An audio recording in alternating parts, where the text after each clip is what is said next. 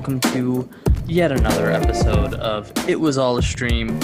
I'm Chris Sachs, here alongside my co-host and cousin, Neil Carroll. Hello, everybody. We're doing this a little later than usual at night on a Sunday night, so pardon us if we're a little groggy. We've got Works work in for the our morning. discussion of horror later on. Yes, it does. We did, however, before we get to the horror, True. watch episodes 5 and 6 of The Mandalorian in our rewatch, Mandalorian Season 1 rewatch, leading up to the premiere. We are 2 weeks away now, a little less than 2 weeks away from the Season 2 premiere. How excited are you? I'm very excited because doing the rewatch is getting me ramped up. It's reminding me what a genius Favreau is, the Favs. It's reminding me, especially in these last two episodes, of just hardcore Star Wars lore, mythos, and fun stuff that I want to see, and we'll talk about that. So I'm jazzed. I'm excited. Also, I won't jump ahead, but having already watched the series, I'm very curious to see if they're going to work in some characters that I hope are coming. If you read into the final episodes.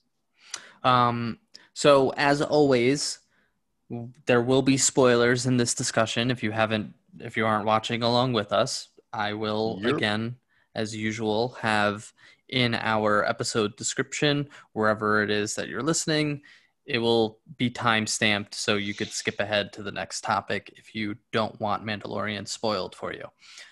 Episode 5, it's funny because these were actually back-to-back my least favorite episode. I had a feeling. And my favorite episode of Season 1. So episode 5, not my favorite. The Mandalorian, he's in a dogfight being pursued by another bounty hunter, and he ends up escaping and taking out the other bounty hunter, but not without damage. So he lands in a familiar place, Mos Eisley, on Tatooine.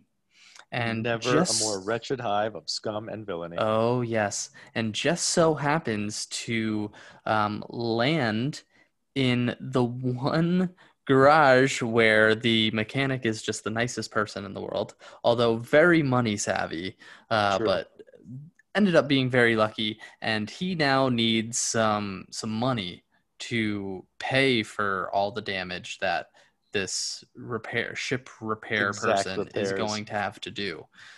So goes to the local watering hole and comes upon another bounty hunter. He's a rookie trying to get into the guild and has a mission to track down an elite mercenary, Fennec Shand. Shand? Was her last name? Shand. So, long story short, they find Fennec after some, little run-in with Tusken Raiders and, her sniping, and they do some distraction techniques to get to her. And the issue is they don't have 2 speeders anymore because she destroyed one of them. So, Mandalorian, he leaves the rookie assassin with Fennec to be influenced by Fennec and goes to get another mode of transportation so that they could bring the bounty back home. Fennec talks the young rook into really influences him and lets him know that, hey, you're going after me, but do you realize who the Mandalorian is? He's wanted all over the place. He's a much bigger catch, and you're trying to make a name for yourself. He's got some sort of baby with him, and he's seen the baby.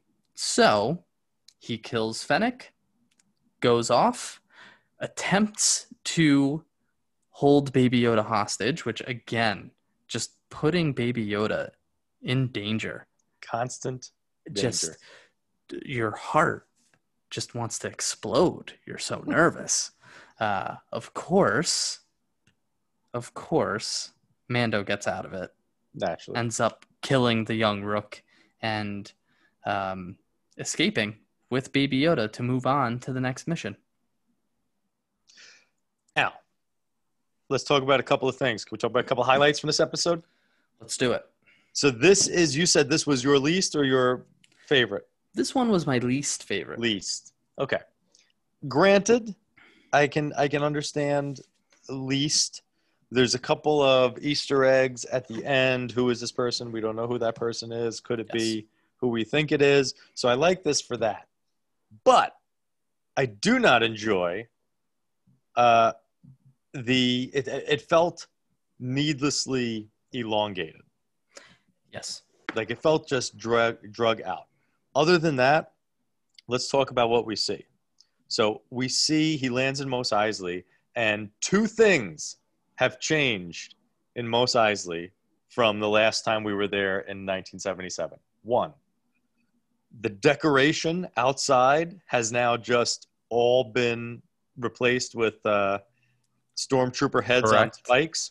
Okay. Yep. Now, inside the bar, we have serving drinks, a droid behind the bar. Mm-hmm. This would be interesting to all those diehard fans out there because the Tatooine Mos Eisley bar was notoriously prejudiced against robots. When C-3PO and R2-D2 roll in there with Luke, the bartender says, they'll have to wait outside. We don't serve their kind here. Interesting. I never picked up on that. So there has been a definite change in culture, ownership and culture. Yeah. So it proves the look at them making progress on Mos Eisley. Droid rights and all. But moving on, we're in the bar and we're introduced to the young buck bounty hunter, and he is his name is Toro Calican. Toro, there you go. He is seated in the very same position in which we're introduced to Han Solo. Which is kind of like he's not deserving of 100% such honor. 100%. Happy to see Tusken Raiders again. The Sand people. Happy to see that. And Mando knows how to speak to them in sign language. Well, comes in handy. It does come in handy, but I was going to talk about that because I think that's a great choice for a character who's essentially expressionless. Yeah. So his face is entirely covered, and to use like a sign language, body language type communication was a genius choice because it just allows that actor to do more. And he's proven himself very, very capable. Mm-hmm. But we come to, at the end of this episode kind of comes and goes. It introduces a lot of interesting tidbits and like, oh, look, Mos Eisley. Oh, speeders again. And sand people and all that. And then Yoda coming down the gangplank, the gangway of the ship was adorable.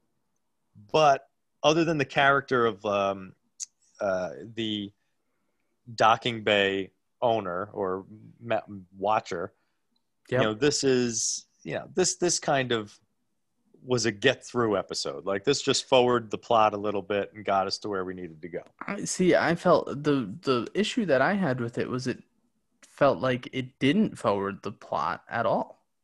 Well, see, because it already had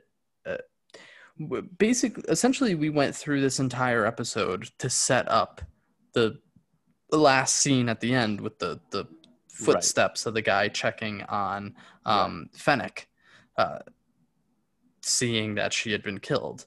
So that was the entire, otherwise nothing really moved the story forward. It was just, we're here, this is what's happening. We've already established that people are after Mando and Baby Yoda, especially when they're in the far reaches of the world the episode before, and somehow an assassin comes to them. So that kind of even though that was very much a one-off, you're still setting up the recurring character of Cara Dune, who we'll see later, and you're setting up the fact that like it doesn't matter where they go, they're always going to be chased, even though Mando wants the best for Baby Yoda and wants him to be able to grow up and have a life and a childhood.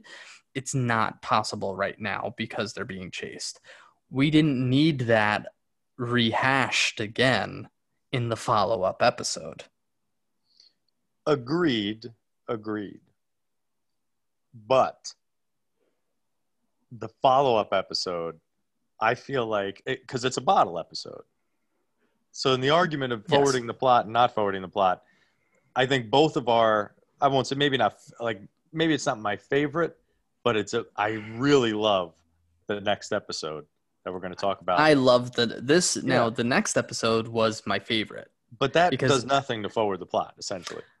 Not much, but there are characters, multiple characters in this episode that are going to show up later on in this series, whether it's season 2, season 3, whatever it is.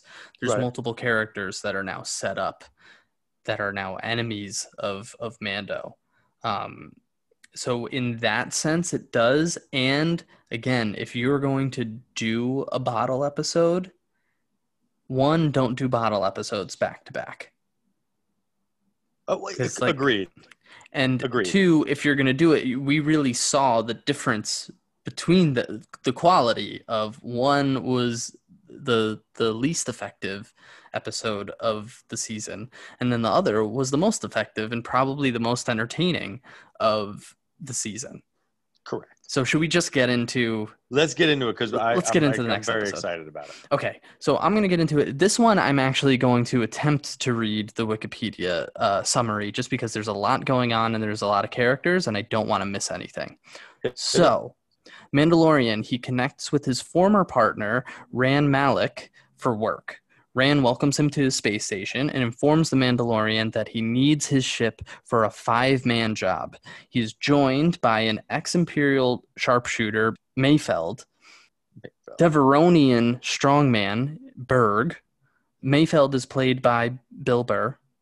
A droid pilot, Q90, and Twi'lek, knife expert, Xi'an, I think her name is, for a mission to rescue Xi'an's brother, Quinn, a prisoner of the New Republic. After infiltrating the prison ship, they fight through security droids and make it to the control room where the ship's security chief triggers a security beacon before being killed by Xi'an. I'm going to stop there real quick. Let's go over that portion of the episode, and then I'll continue on with the episode summary. Let's kind of like walk people through. So Mando, he gets to Malak's space station, and we're introduced to this cast of characters. Yes. Mayfeld's never seen a Mandalorian before. Berg is just a giant devil. And Mando obviously has an issue with Q90, who seems extremely smart and efficient, even though later on he can't find Baby Yoda somehow. And Xi'an has had a relationship with Mando in the past. So this was a crew that Mando ran with back in the day that they're revealing to us. Which is interesting on several levels, okay? Because so he's had some kind of relationship with this crew. He's had, some kind of, they hint at some romantic dealing. How does that work with your armor and your Mando-ness? I guess you just keep the helmet on. This is the way. I mean, kinky, but probably what happens. Second, since we're talking about just introducing all these people, first, Bill Burr, interesting choice. He really does nothing for me as a comedian. I find him to be like ungrateful for his celebrity, which irritates me. Yeah, when he gives interviews, he's like such a douche. Well, when he gives interviews, he's how he is during his stand-up. That's just him. He's always that. It upsets me. Yeah, but I thought he was really good. In this, he did a good job. In this, I thought he did a really good job. Like, he did a really good job. His acting was on point. I'm happy with it, which is another reason this episode works, because next to him, you've got two of my favorite character actors and kind of the glue that hold movies together. Mm-hmm. Not necessarily the best leading people, but definitely great, like, cartilage of a film. You've got Clancy Brown, who many of you will remember is the Kurgan from Highlander. Okay. The bad guy. He's also the voice of Krusty Krab, Mr. Krab. Mm-hmm. And I'm drawing a blank. He is the voice in cartoon and in television of Gorilla Grodd. Yes. Just for your information. Gotcha. But he is an excellent actor. Like, he's just awesome to be in roles like this, where he's, they do something interesting with him. They mess up his face. They give him all kinds of crazy hairdos.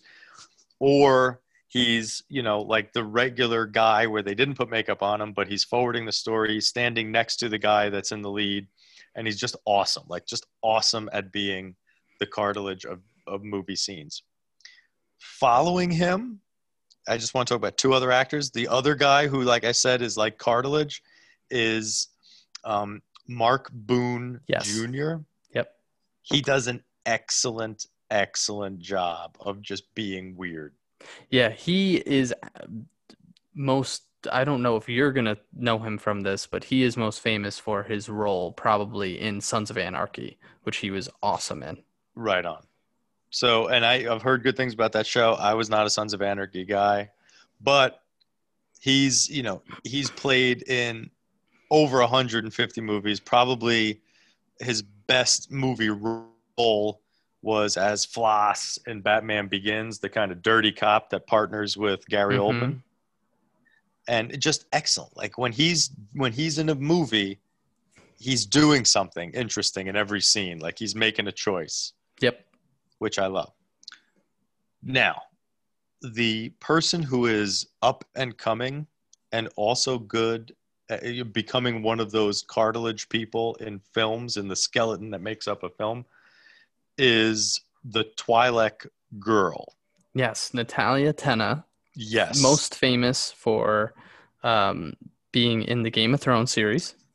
And in Harry Potter as well. Correct. And her trademark is fierce eyebrows, which she's got rolling. Yes. But so now we've introduced this character. I love these actors. I love what's going on. Something to note is Clancy Brown's devil character should look familiar to everybody, because a very similar devil character was seen in the cantina scene in the original Star Wars. In fact, it upsets me because they have since removed him and CGI placed someone else in there because he looked too devil-like. Interesting. And we've seen Twi'leks before as well. We have seen Twi'leks before. So if you want to win Star Wars trivia with all of your friends, ask them the name and species of Jabba the Hutt's right-hand man. Okay, he was a Twi'lek. He's the guy that brings Luke Skywalker in, that Luke Skywalker Jedi mind tricks. His name is Bib Fortuna, and he is a Twi'lek. Okay, and Twi'leks can be all like different colors like that, because he's got the long head, tail, and she's got two. Correct. Okay. Now, apparently, that is where their like vital organs are. Oh, okay. So the reason why they have those like crazy teeth is it's like an animal in the wild. They do things, they adapt to keep themselves alive. So because they're so fragile, because their vital organs are in those tendrils, they file their teeth down to make themselves look scarier and everything else. But they're very peace-loving people. Interesting. Except for the ones that we've ever met. Except for all the ones that we've ever met. Yes. Okay. Cool. So.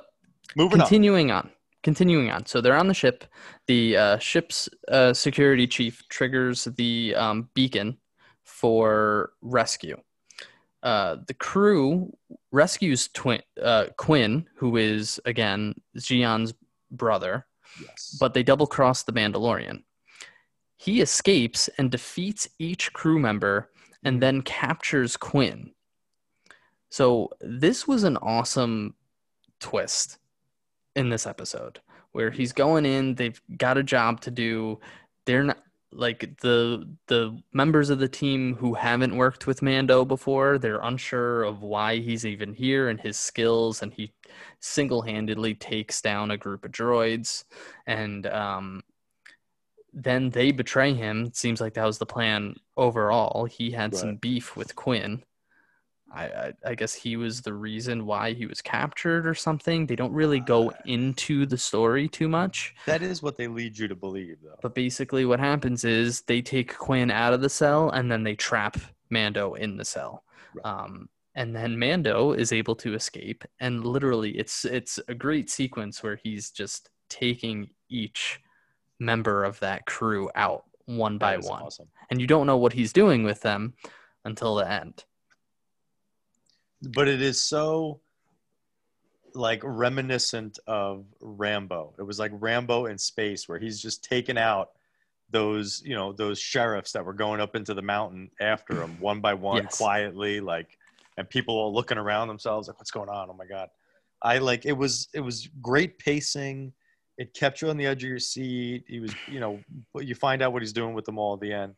But the brother did nothing for me. The actor, the character, like, I get it. It was all right. But I was so much more interested in every other character than I was in that guy.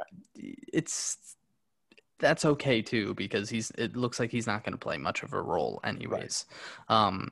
Meanwhile, back on Mando's ship, Q90 has found Baby Yoda. He deciphers the original transmission from Greef Karga and realizes that Baby Yoda is in the ship. But he's shot by Mando before he can do any harm to Baby Yoda. Thank goodness. Yes. So Mando then brings a captured Quinn back to Ran and leaves with his payment. Ran immediately decides that he's going to launch a fighter to kill Mando behind his back. But they discover that the New Republic beacon was actually placed on Quinn. So instead of the New Republic rescue team going to the prison ship, they go to Rand's to Rand's ship and realize the beacon is there, and they attack Rand's ship and blow his ship up. I was surprised that would be the New Republic's response to a beacon. Is just, this is our contingency plan, is we press this button and you come blow us up. Well, yeah. I mean, I guess dangerous criminals, they wanted some kind of extreme response. That's their escape response.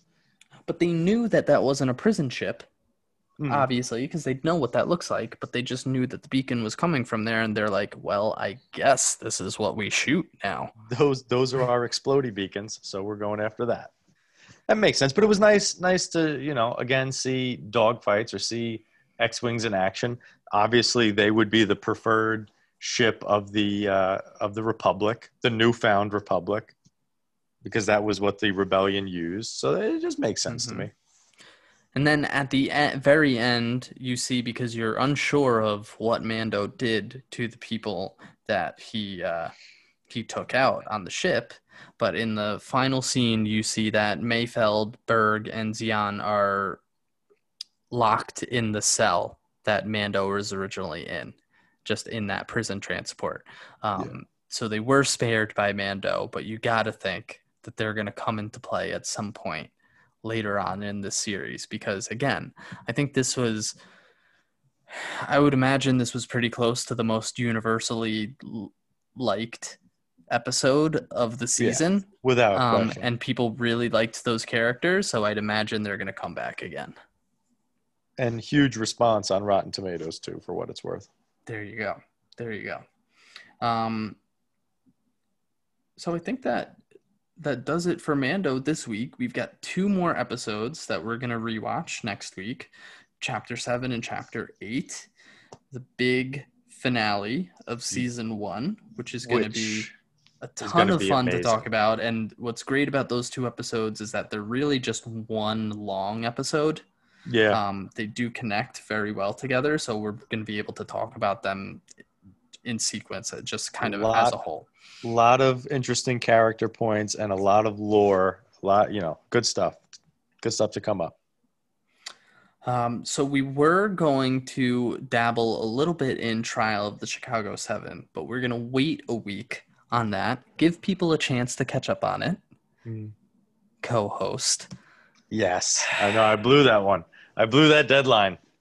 But we're going to give people a chance to see it. They might be, they might be watching. You know what? Some of the new Halloween stuff to hit the streaming, and then they'll come to that. It might not have been one that people jumped on right away. So watch it. Everyone watch it this week along with Neil, because I watched it and it was actually very, very good. It's everything you want out of an Aaron Sorkin courtroom drama. So definitely watch it. It's great. I might rewatch it for the sake of being able to talk about it next week. All right. Well, it's that time of the podcast. We missed out on it last week. We're going to play Rollin' or Trollin'. For those of you who are just joining us for the first time and do not know what Rollin' or Trollin' is, I will be reading headlines for Neil to let me know if he's with what I'm saying or if he's against it and he's going to troll. So let's get started with our usual weekly Spider-Man 3 update. Right. Where there were a ton of rumors last week that were building up about Tobey Maguire and Andrew Garfield in talks to join Spider-Man 3. However, Sony has clarified that they have not yet officially signed on for the movie. Are you rolling or trolling Tobey Maguire and Andrew Garfield joining, as many suspect, Spider-Man 3? I am rolling with this because Tobey Maguire is my Spider-Man. Okay, I love those Spider-Mans. Spider-Men. I don't know how you pluralize his Spider-Man. Spider-Men. Spider-Man. I love it. I think he was the best. I think this new kid is great, Tom Holland. Andrew Garfield, I feel like we should prevent him. I thought he was I thought those movies weren't good, but I thought he was a good Spider-Man. I thought he should have been he should have succeeded in that role, but because of how trash those movies were, who could have succeeded?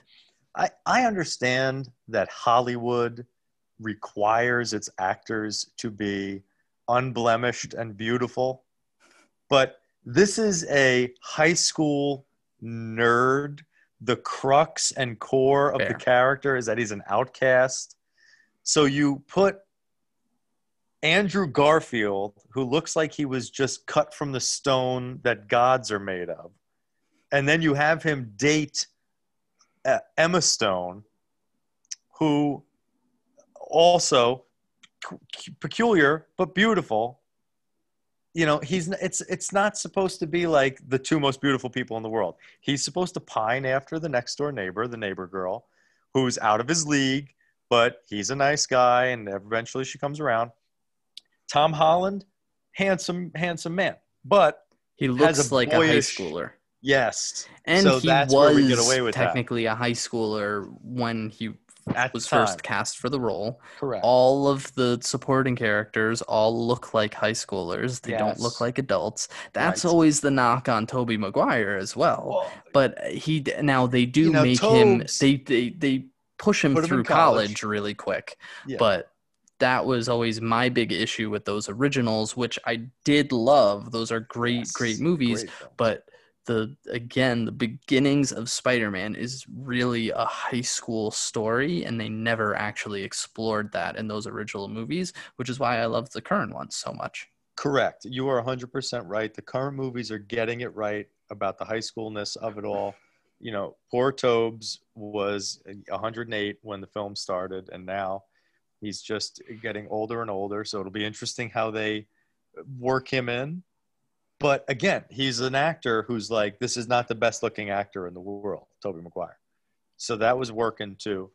I'm rolling with it. It's going to be interesting. It's going to be exciting. I like the multiverse idea. I'm a DC fan from way back, and I know this is Marvel, but DC kind of pioneered and does the multiverse better.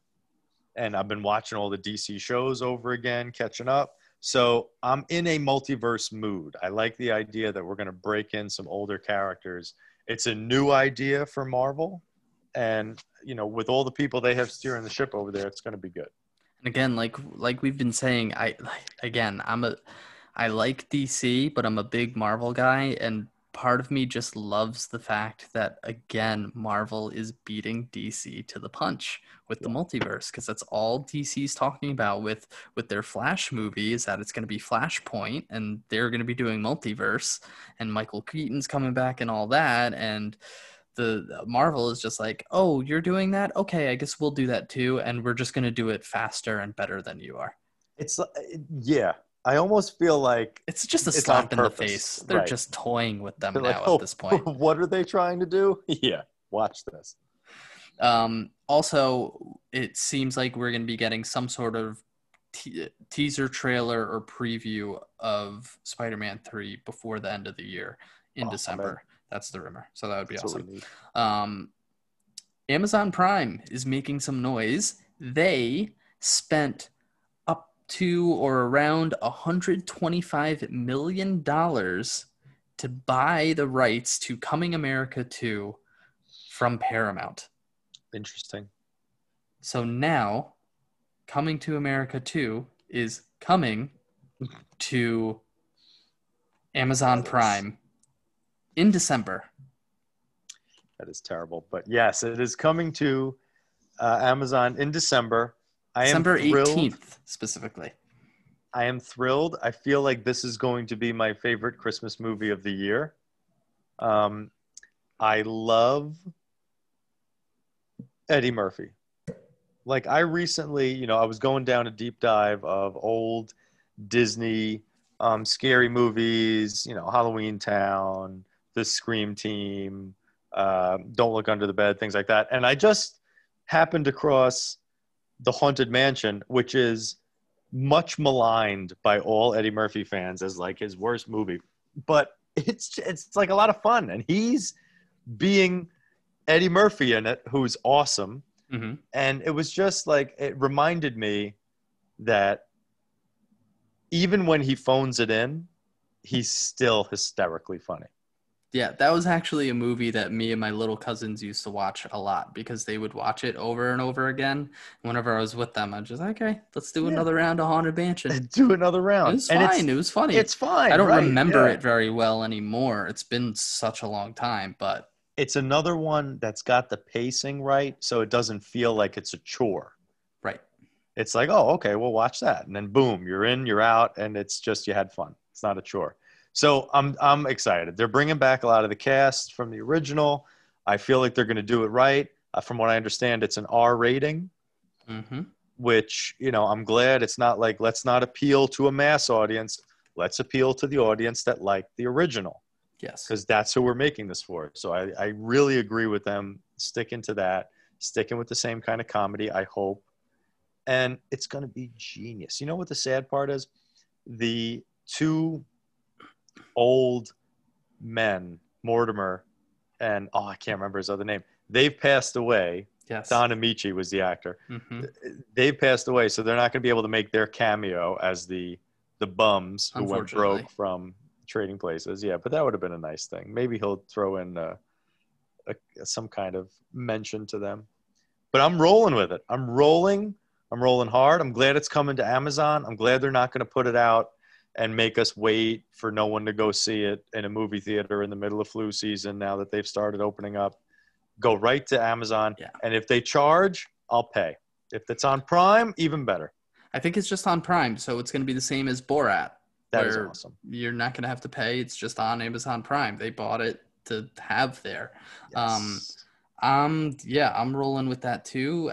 I think I have been so deprived of new movies this year because of the closure of movie theaters that I need these streaming services now to start ponying up some money to release these movies that aren't going to be released. Also, as our resident financial expert, let me ask you, $126 million? That is like sandwich money to Amazon, right? It's nothing to Amazon. So, are you kidding me? This is a score for them. They don't care. That's like a drop in the bucket. Right. For them, that's nothing. That is nothing. And who knows how many people that movie is going to bring to their streaming service. Without question. Alone. So I would imagine they're going to make that money back. Just from getting it and then some. Continuing with that is that what we got? Disney has announced from the business side of things that they are doing a massive restructuring of their entertainment business and having everything under one roof so that they could focus more on the company's streaming platforms like Disney Plus and Hulu. So all of their entertainment is now under one umbrella. So that's the Marvel, Lucasfilm, Pixar, all of it is under one umbrella. And because of the COVID of it all and everything, they're shifting more focus to streaming. An evil cloud looming. It'll still be releasing features to theaters, but they want to create more content for Disney Plus and Hulu. No. Okay, just no. And I'll tell you why. Like, they're pitching this like it's a good thing. Like, oh, it's just, this is going to be efficient. No. When a company like this, and they're the new empire, okay? When a company like this starts to do that, what that means is the little guy is going to have to pay $10 extra a month for all this stuff. That's what this means. Disney came out with the low price to try and, jump into the market and make their splash because Netflix and Amazon and Hulu got the jump on them. Now that you can do the whole package deal and everything else. But they were established, so Disney's like, oh, we'll come in with this low price and it'll be great. Problem is, it worked. So now everybody's on for, some de minimis menial amount of money. And they were like, oh, Jesus, what did we, now we're releasing movies direct to there. So we're going to come up with, what do they call that thing where you have to buy the film? Disney. The VOD. Oh, yeah. What they did with Mulan. Right. So it's like, okay, well, we'll call it this, and then we'll charge them for it. Okay, but you're going to see more of that, and you're going to see an uptick in price. Here's the thing about that is that I don't think that actually worked because I'm going to skip a little bit because this was part of the news, is that the new Disney Pixar movie that was supposed to come out to theaters this year, Soul, voiced by Jamie Foxx, Tina Fey, looks really good. That is coming out officially on Christmas Day to Disney Plus with no extra charge like Mulan had. It's just they're just releasing it on Disney Plus. So I wonder if they're shifting more towards, like, again, because Netflix is doing this, like they're making blockbuster movies, Netflix, and putting a ton of money into these movies and just having them live on their platform with no extra charge, anything like that. So if that's something that could happen where they could start making quality content for their streaming platform, like The Mandalorian, like these Pixar movies, like the Marvel shows we're going to be getting, people are saying they should just release Black Widow already on Disney Plus. Just do it. I follow your logic. Hesitantly, I'm slowly rolling with it, so very slowly and tepidly. Chris, also because they do own Hulu as well, and that I think has a ton of potential to actually combat Netflix, because you look at that Andy Samberg movie that they came out with earlier in the year. I think they could kind of compete that way from two fronts, where you have the family focused in Disney Plus, and then you have the Hulu FX partnership on that streaming platform more for adults. And they have the package deal that comes with it that I think is such a great value. Mm-hmm. I'm going to give it a slow roll. Listen, I will give it a slow roll because I love how filled with hope and bright-eyed you are about this. Always. But I am telling you that evil is lurking at the borders of the village, Chris. Okay? This is the beginning of the end of the golden age of streaming at affordable prices. Watch. I mean, we've seen it from Netflix already over the past however many years. They're always raising the price, their monthly price, and I think there's supposed to be one coming again in the next 6 months as well. That brings me to another bit of news. Mm-hmm. We're just going to keep jumping around. Is that Netflix is now doing away with their 30-day free trial period. Apparently, they have everyone they need already. They're not going to give anything away for free anymore. It's like you're in or you're out. There's no longer a 30-day free trial for Netflix for new users. This is more evidence of the decline of the golden age that I've been talking about. I'm telling you, something evil this way comes. Badness is on the horizon. There's a bad moon rising. I'm running out of analogies and song lyrics. Not goodness. This does not bode well for us. Then again, like, who doesn't already have Netflix? I'm kind of rolling with it, because if you don't have Netflix by now, you don't deserve a 30-day free trial. Listen, man, America was built on the 30-day free trial, okay? Since the dawn of our republic, that's what we've done. It's like, listen, guys, why don't you just check this out for 30 days, and then we'll get back to you. You know, satisfaction guaranteed. Send this back in 30 days, we'll replace it with a brand new one. Come to the Continental Congress and listen to what we have to say. In 30 days from now, we'll pass a law. This is what we're all about. So I don't think this is a good sign. Not pleased with it. Shame, shame, shame. Well, a bit of good news. The Mad Max prequel, Furiosa, has cast its young Furiosa in Anya Taylor-Joy. Sorry for mispronouncing your name. They've also cast Chris Hemsworth and Yahya Abdul-Mateen, who we just saw in the Trial of Chicago 7. Did a great job. He's also Black Manta in Aquaman. I believe so. And played Dr. Manhattan in the television series Watchmen. So, sorry if that was spoilers. I think that was spoilers. You haven't seen it, but that's okay. No, I knew he was coming. Anyways. Rolling or trolling? Rolling or trolling with it?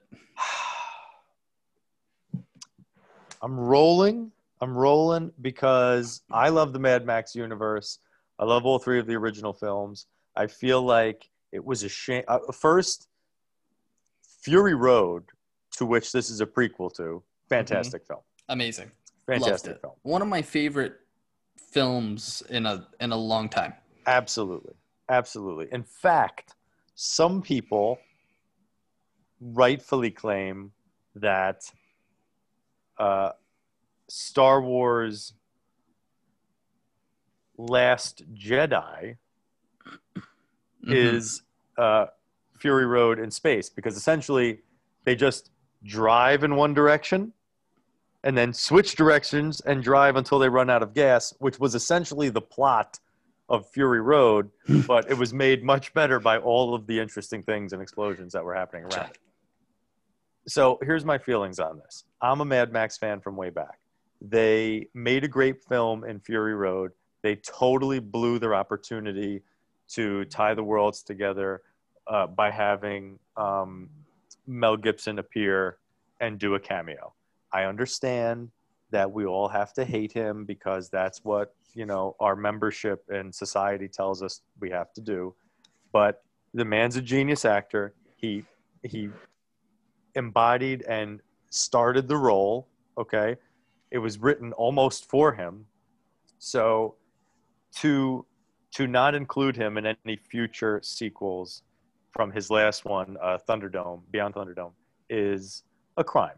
So I may not, I'm going to roll with this because I just want this world to continue and I want them to keep making movies. We did not need a prequel. Just continue the story. Yeah, I will say that. That's my only criticism. Didn't need it. And if you were going to make a prequel, we can make Charlize Theron look younger. That is the one thing that was unfortunate. I would have almost liked to have seen a sequel. Yeah. Starring Furiosa. That could have been cool. So that you could keep Charlize Theron. You don't even have to, if you want to do a Furiosa-centric movie, do a spin-off and continue her story. Just because who doesn't love Charlize Theron? And I know she wanted to come back and is actually disappointed that she doesn't get to. She said it in interviews. That being said, this seems like an awesome cast. So I'll give it the benefit of the doubt. I think people didn't know what was going to be expected with George Miller coming back and doing Fury Road, and he more than impressed and shocked people with how great that movie was. So I'll definitely give him the benefit of the doubt, and I won't touch the Mel Gibson portion of that because, I don't think he was neat. I have actually not seen any of the original Fury Roads, which I would like to. Mad Max's. Yeah, right. Excuse me. Yeah. Misspoke. So I had no tie to Mel Gibson in this series, weirdly enough. Moving right along, back to Netflix. They are reportedly developing a Sherlock Jr. movie following a younger version of both Sherlock Holmes and Watson following the success of Enola Holmes. No. Okay, and it's unnecessary. It's not. Here's the problem. Here's the problem with the world currently. One, we've got to take characters, and instead of just making a Sherlock Holmes movie or a young Sherlock Holmes movie, which they did in the past and they haven't done again because it was ill received.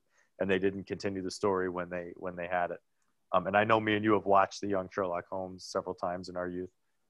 Now we've got to turn it into, Girllock Holmes, young girl Sherlock Holmes. It's his niece. It's his stepdaughter. It's his, third cousin twice removed. It's this and that. It's a Sherlock Holmes. You got to keep rolling with that fresh IP. Oh my God! But free IP. I guess the free IP, but you're not doing anything new. Like just because.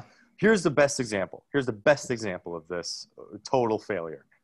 Are you familiar with the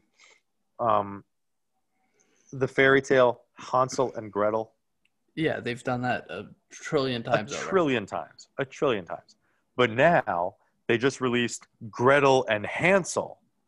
Oh, it's all new now because we just reversed the names and we made it, now it's a story about how Gretel has to deal with her brother and his breadcrumbs. Like, enough. You want to do another version of Hansel and Gretel? Do another version of Hansel and Gretel. But don't polish a turd and tell me, oh, well, this is timely and this is what's going on now and we've got to, this is going to be great. No, it's the same pile of crap you tried to sell me 5 years ago. You just reversed the names. Yeah, I'm with you on that. Although I will say I did watch Enola Holmes and it was kind of charming and kind of good. But we don't need a young – I'm with you. We don't need a young Sherlock. This you'll be interested in. Some James Bond news.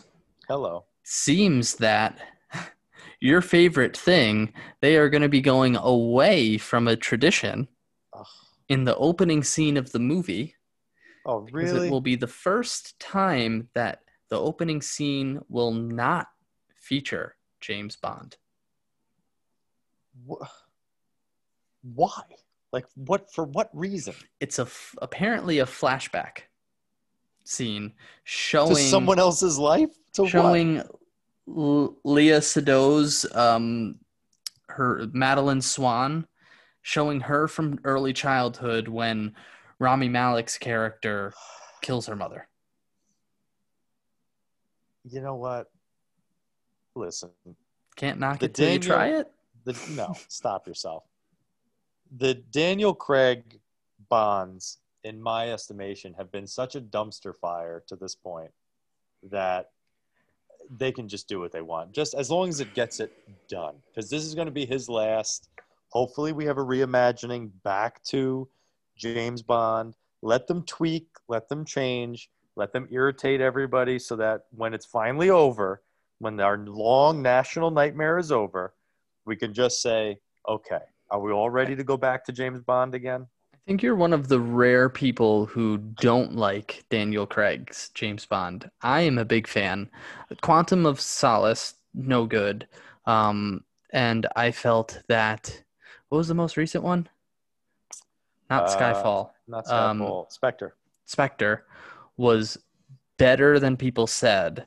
But I loved Skyfall and I loved Casino Royale. I know you have your reservations about, not reservations, you don't like Casino Royale. Flat out. You liked Skyfall though, right? I feel like the last two films, Skyfall and Spectre, were the closest they've gotten to making a James Bond film since Craig started. So I will give credit that they finally started pretending like they're all making a James Bond film in the last two movies. My thing is, with how horribly the Pierce Brosnan era ended, yes, like those were not James, like those were really bad. Those were cartoons, right? So I was fine pivoting and saying, you know what, let's give us something serious and something different with James Bond. We've had 20 iterations of the same thing for the most part already in the, you know, Sean Connery, Roger Moore, Timothy Dalton movies. And then, you know, Pierce Brosnan was super 90s and super cartoonish. Let's do something different. We've done a lot. He did start strong, but we've done a lot of this already. Let's just do something new. And you know what? In the grand scheme of things, it's 4 out of 25 movies. I'm good with it. I know, but like I'm getting older, man. Enough of him. Like we have so many Sean Connery James Bond movies that are awesome. Like it's fine that we have 4 that aren't Sean Connery movies. It's nice. It's nice that we have something to cling to, but it's not even Sean Connery. Like the Sean Connery movies, excellent. The Roger Moore movies, different, but James Bond movies. You know, and here's the thing: I don't like these audience members that are like, oh, this is great because it's gritty and it's real and he's a tough guy and, you know, really was swinging out there. You only have Daniel Craig because we got through Timothy Dalton and everybody hated it. Everybody was like, oh, Timothy Dalton, oh, one of the worst and this and that. And he was just not good. And it was a different type of Bond movie. Yeah, it was the original. We're going to take this and be gritty. We're going to try and go to the source material. We're going to try and be, you know, an actual spy and violence and this and that. Yeah, but they did the difference is like, which like the Timothy Dalton movies, they're not bad. I love them. I'm fine with them. Yeah, they're but far more visceral and gritty than Roger Moore and Sean Connery. Yes, but they're definitely very obviously closer to those movies than Gadgets, Q, Daniel Craig's are. Yes, absolutely. So like I appreciated them doing so. The thing is, like, all of that aside, like they're good movies, which is what it comes down to. James Bond movie, not James Bond movie, whatever. Like I felt like Casino Royale was a really good movie. I'll tell you what, it's like a great Bourne Identity. Skyfall was a very good movie too. And, you know, I think it's better than the Bourne Identity movies. I do too. It's more interesting. You have a character that you love that's doing all this stuff that you know he could do. So let's. You have the IP. You have the IP, but he's not really doing much for me with the character. So they're calling it James Bond, but though the movies they were making were definitely fueled by the success of the Bourne movies. They were like, oh, okay, I guess this is what people want. But we had that. If that's what we wanted, we could go see a Jason Bourne movie. We want Bond. I want him to look into his watch and have a laser shoot out somebody's, eye socket. Like, it's ridiculous, but that's James Bond. I want him to dive into a swimming pool filled with sharks and somehow, have a rebreather in his shoe and strangle a shark with his shoelaces. Like, this is the craziness of James Bond. I think it's less of that. I think it's less of, the Bourne movies were successful, and more of, like, I think a better example of what they did is the Batman movies. Going from a much more like cheesy comic booky vibe, even with the Tim Burton movies, to a more gritty, realistic Batman in the Chris Nolan movies. Like, I think that was more of the sway, and this era of movie making where we have had the reboots like that seem to sway in that direction. I agree, and I would say this. I wished they made a change 3 years ago, because you're right. When they started with Craig, you had the realism. You had the first X-Men, where it's like, of course we're not going to wear yellow spandex. We'll be in these black leather jumpsuits and try and be real. You had Batman and all that. But now that Marvel has so saturated the popular culture, where they're going back to the colorful uniforms and going back, they have much more of a balance. They have much more of a balance. I would love to see a new James Bond, a reimagining, tinged and influenced with the current popular culture, the current Marvel influenced popular culture, where it's like, we can be fun and get our point across. It would be cool. That's what I want. I agree with you that, like, it'll be interesting to see what the next iteration is, if they can capture that balance, or if they're going to try to continue doing the same thing. Because I think it would be cool to, like, let's have more of a balanced thing. Because I even look at something like the Mission Impossible franchise, where they were kind of the opposite, and they started super serious, right? Yes. With the first three, and then they kind of morphed into, like, almost like Fast and Furious movies. I follow. Where a little bit, where they kind of have more of that vibe. They're getting it right, even though I love them. Yeah. So it's just interesting to see these big franchises, how they're, like, Mission Impossible is going to be the next James Bond, right? It's just going to continue forever and ever, and someone will take over for Tom Cruise maybe when he's 90 and no longer doing crazy stunts. That's the way it seems. It's interesting to kind of take a bigger view of these long-lasting franchises and seeing how they're changing with time, and, like, what the vibe is. Like James Bond, I think you summed it up. Like, that's, and we summed it up with, they did take a more dark approach because it was influenced by success of other franchises trying it out. And we'll see if maybe they follow, or maybe they're going to start something new or go back to the old, or whatever. It's going to be interesting to see after Daniel Craig's gone, who they're going to cast and what they're going to do with it. Craigers. Next week, we have only real thing of note coming out is The Witches, which we've talked about before, coming out on HBO Max. So we'll watch that and discuss it next week. Yes. Other than that, we'll kind of revisit Trial of the Chicago 7 again, and then let's get into our suggested movies / television shows from last week. I watched Friday the 13th again in a dark nighttime setting. And Neil, you watched The Outsider, the HBO series. So I did. Who do you want to start with this week? Do you want to go first, or do you want to hear my reaction first? I would like to go first because okay. I have very specific things to say. Mine was a series, not a film, so it took a little effort. Of course. But I'm going to be quick because I am out on this series. Interesting. Yeah. I thought you were going to like it. I'm a huge Stephen King fan. Huge.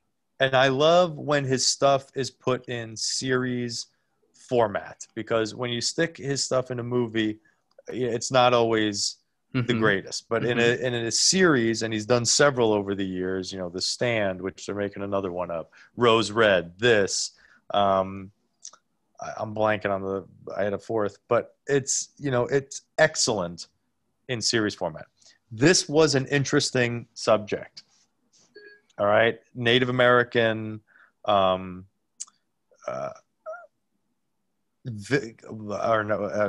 like folk villain. I can't pronounce it. El Cuco. But basically, it's the premise is more. It's not just from one culture. This is just called something different in every culture. So it's like the boogeyman for many everybody. people. It's And I like the concept. Like, don't get me wrong. I like the concept. Here's where it loses me. They did more than they needed to do. Okay. So they had more episodes than was needed. Gotcha. Like it felt like they're trying to do a recurring seasonal thing. Yes. With Stephen King, just tell the story and get out. Take 3 episodes, tell the story. If you really have a lot of material, you do 4 episodes, whatever it is, a mini series. That's when it's the best. I felt like there were episodes that dragged, and then I'll admit I kind of hopped along a little bit. The finale, all action. There was a lot going on. But it was like there was stuff that was dragging. I'll say the highlight, because I find him to be the highlight in most of what he does, is Ben Mendelsohn. Oh, yeah, he's great. I'm watching something now called Bloodline. Yep. He's really good in that, too. He is so good in that. I watched the first season of that. Yeah, and a very different character, in both series. He's got range. He was also in Star Wars, to bring us back to kind of our origins. Krennic, I think, was his name.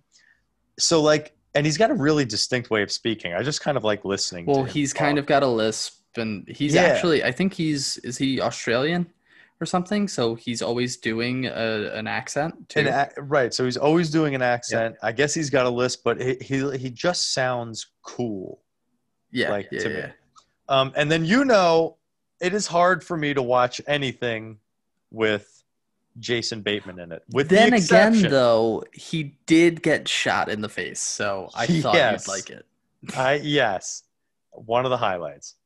For some reason, very early on. Well, yes. Which, again, spoiler alert, there's a manifestation of this evil that happens. Yeah. And so it embodies different actors along the way. So that was an interesting plot move.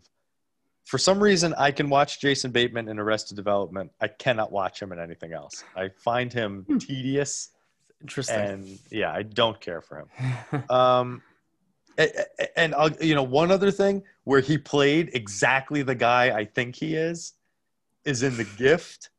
I don't know if you saw it. I haven't seen it, no. Oh, but he is exactly the just king turd on Crap Mountain that you think he is in real life, or that he appears to me. So I liked him in that because I felt like harsh words for Jason Bateman. Poor guy. Yeah, he's probably such a delight.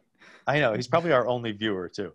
But so, we'll never get him as a guest on the show. No. Can we talk to his people? Do you call Bateman's people? Yeah, they said no.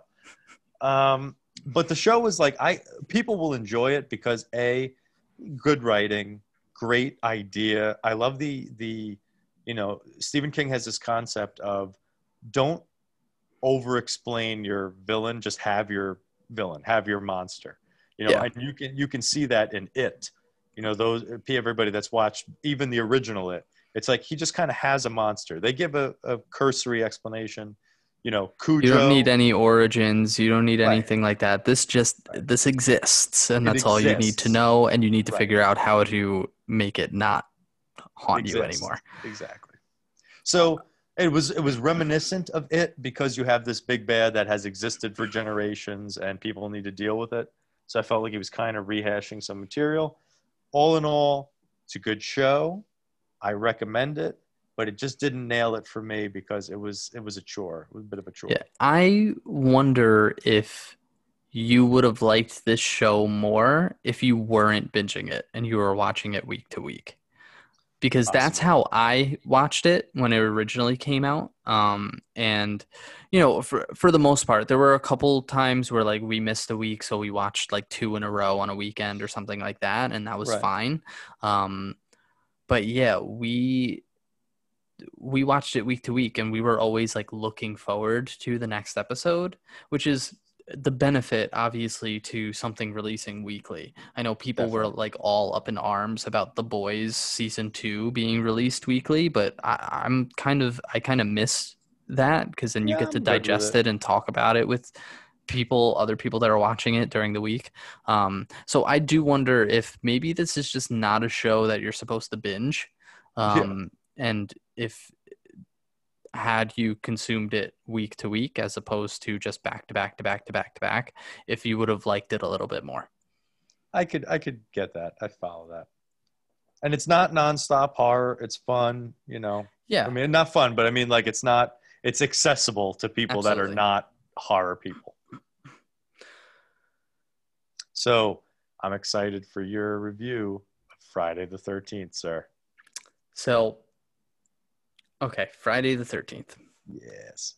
Very relevant considering we're in that Halloween season. I did not care for almost anything. You have in this movie. Taste, sir. Tasteless. Was able to appreciate Halloween for what it was. Although it's not my cup of tea, I thought it was a very good movie. This was no Halloween. This was trash. It was not good. I don't understand the point of sitting and watching like 10 people in sequence be murdered for almost no reason. What do you mean? Like, you mean like you as the viewer, not like they were watching. Yes, me as the viewer. Like me as the viewer. Like that was the plot of the movie. There wasn't really much of a plot of the movie. I can see how like back in the day, the mom's child having drowned in a lake would have been like very convincing motivation for all of this or whatever, and a big twist, which like I kind of appreciated the twist, but for a weirder reason, because obviously back then that would have been a big twist for being a twist, but for me it was a twist because I was like, oh, so Jason's not in this movie, right? But the only reason why I got that is because I just know that Jason exists from 15 Friday the 13th movies. So it was more of like I didn't realize that like I didn't see that coming was more because I knew just the history of the movie and it wasn't because of the movie itself. Okay. The one thing I did appreciate, and this might be the only time I will ever appreciate something like this because I hate this more than ever. Oh my God. What? I appreciated the jump scare at the very end when Jason comes up and grabs her. I did not see that coming at all, and I absolutely hate jump scares. Like I hate it. I hate movies that are just based on that, like scary movies that's all they do. Right. But that one got me so good that I had to just be like, all right, you get points for that. Kudos. Yes. But other than that, like, again, for me, this was just a movie where it was just like, okay, why are these people all just being murdered? Right. And how can none of them, not one of them, hold their own against this lady, this old woman, except for the girl at the end?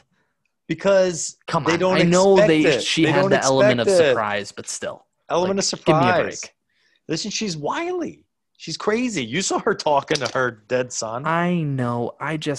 That scared me, man. That was like, oh my God. It wasn't. It was creepy. Like, it was scary. Yeah. And like they did.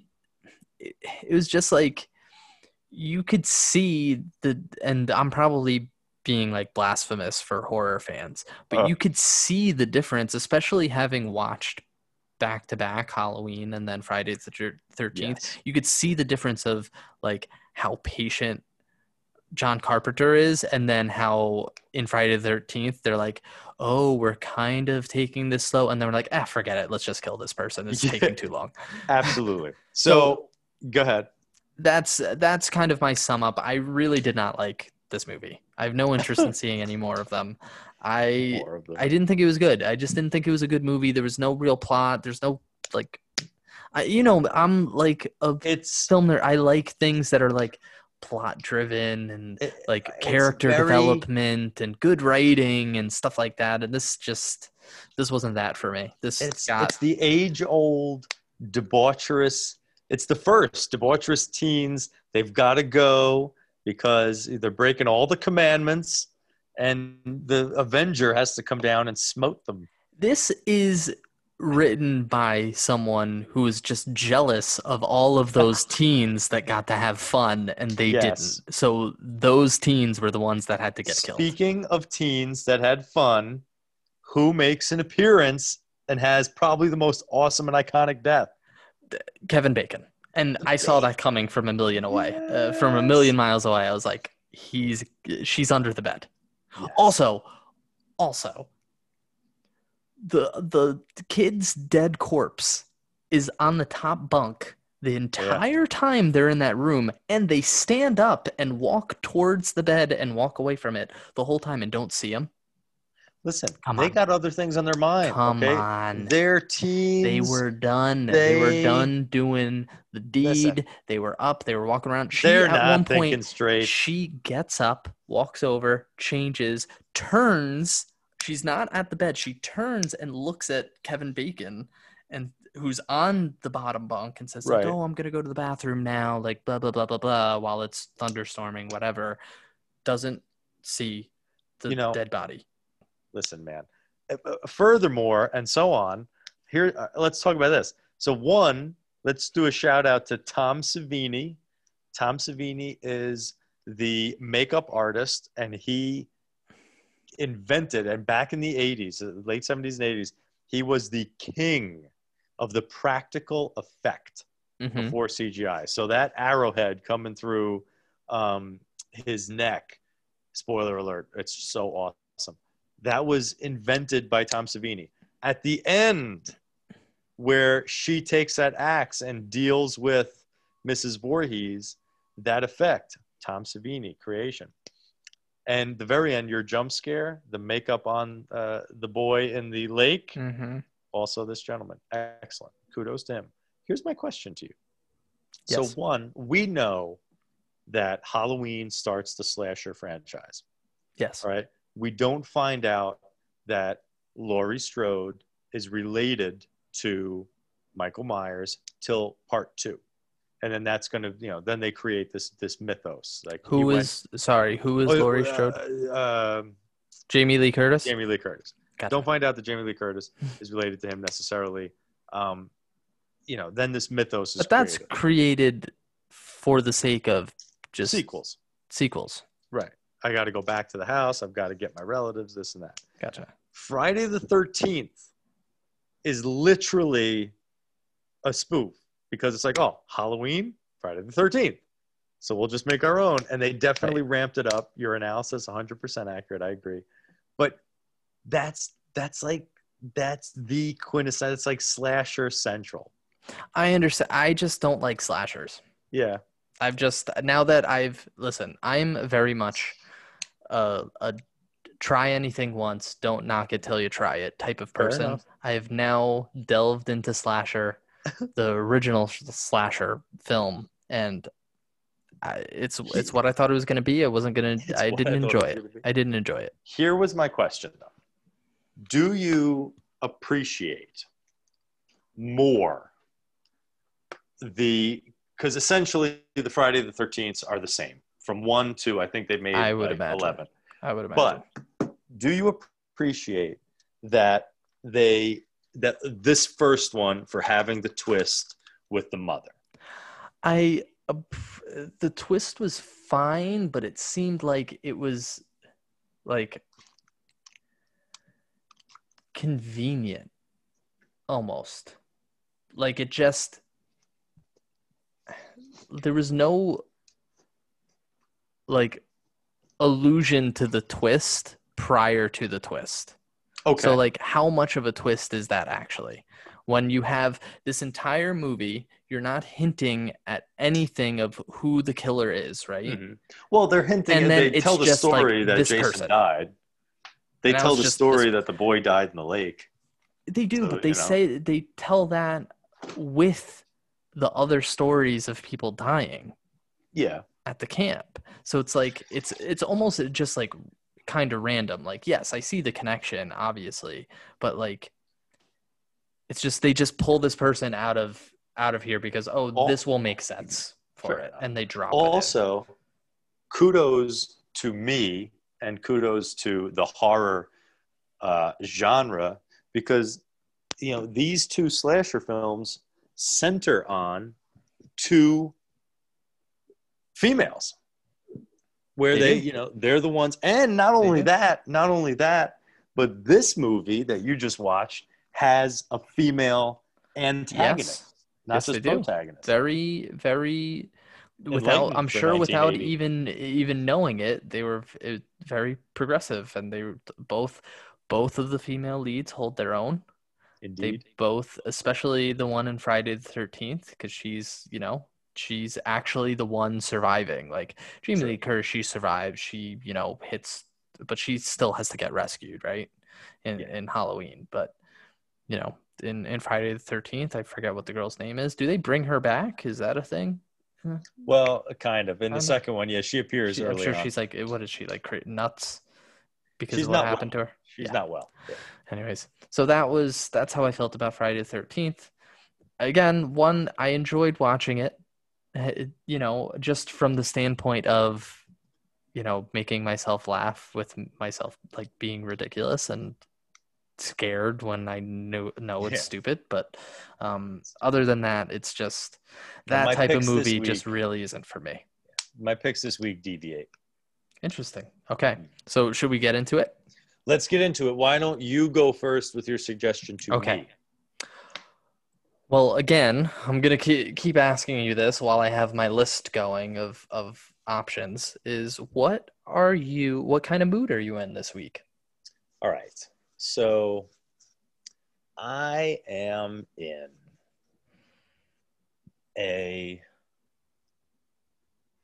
I'm in a scare me mood. We're getting closer and closer to the day.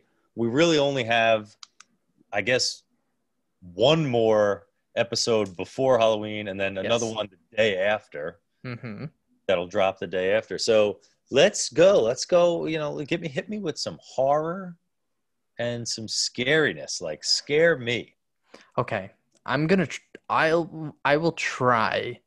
But I'm pretty sure you've seen everything scary that I would have seen already. So there's one suggestion that I'll make that I don't know if you've seen yet or not, but I gotta imagine you've seen it. Have you seen Us? No, I haven't. I'm so excited. Yes, I have not seen Us. This is legitimately a scary movie. Mm-hmm. It's one that I went and saw. Oh. Interesting. In the theaters by myself. It was during the day, but still, I couldn't resist Jordan Peele just having done Get Out and that being absolutely brilliant. I had to see what the follow-up was going to be. And honestly, This was a really, really, really great movie. Okay. It has awesome twists. It's got scares, but I was able to get through it, and it's legitimately scary. Much more frightening than Get Out was. Okay.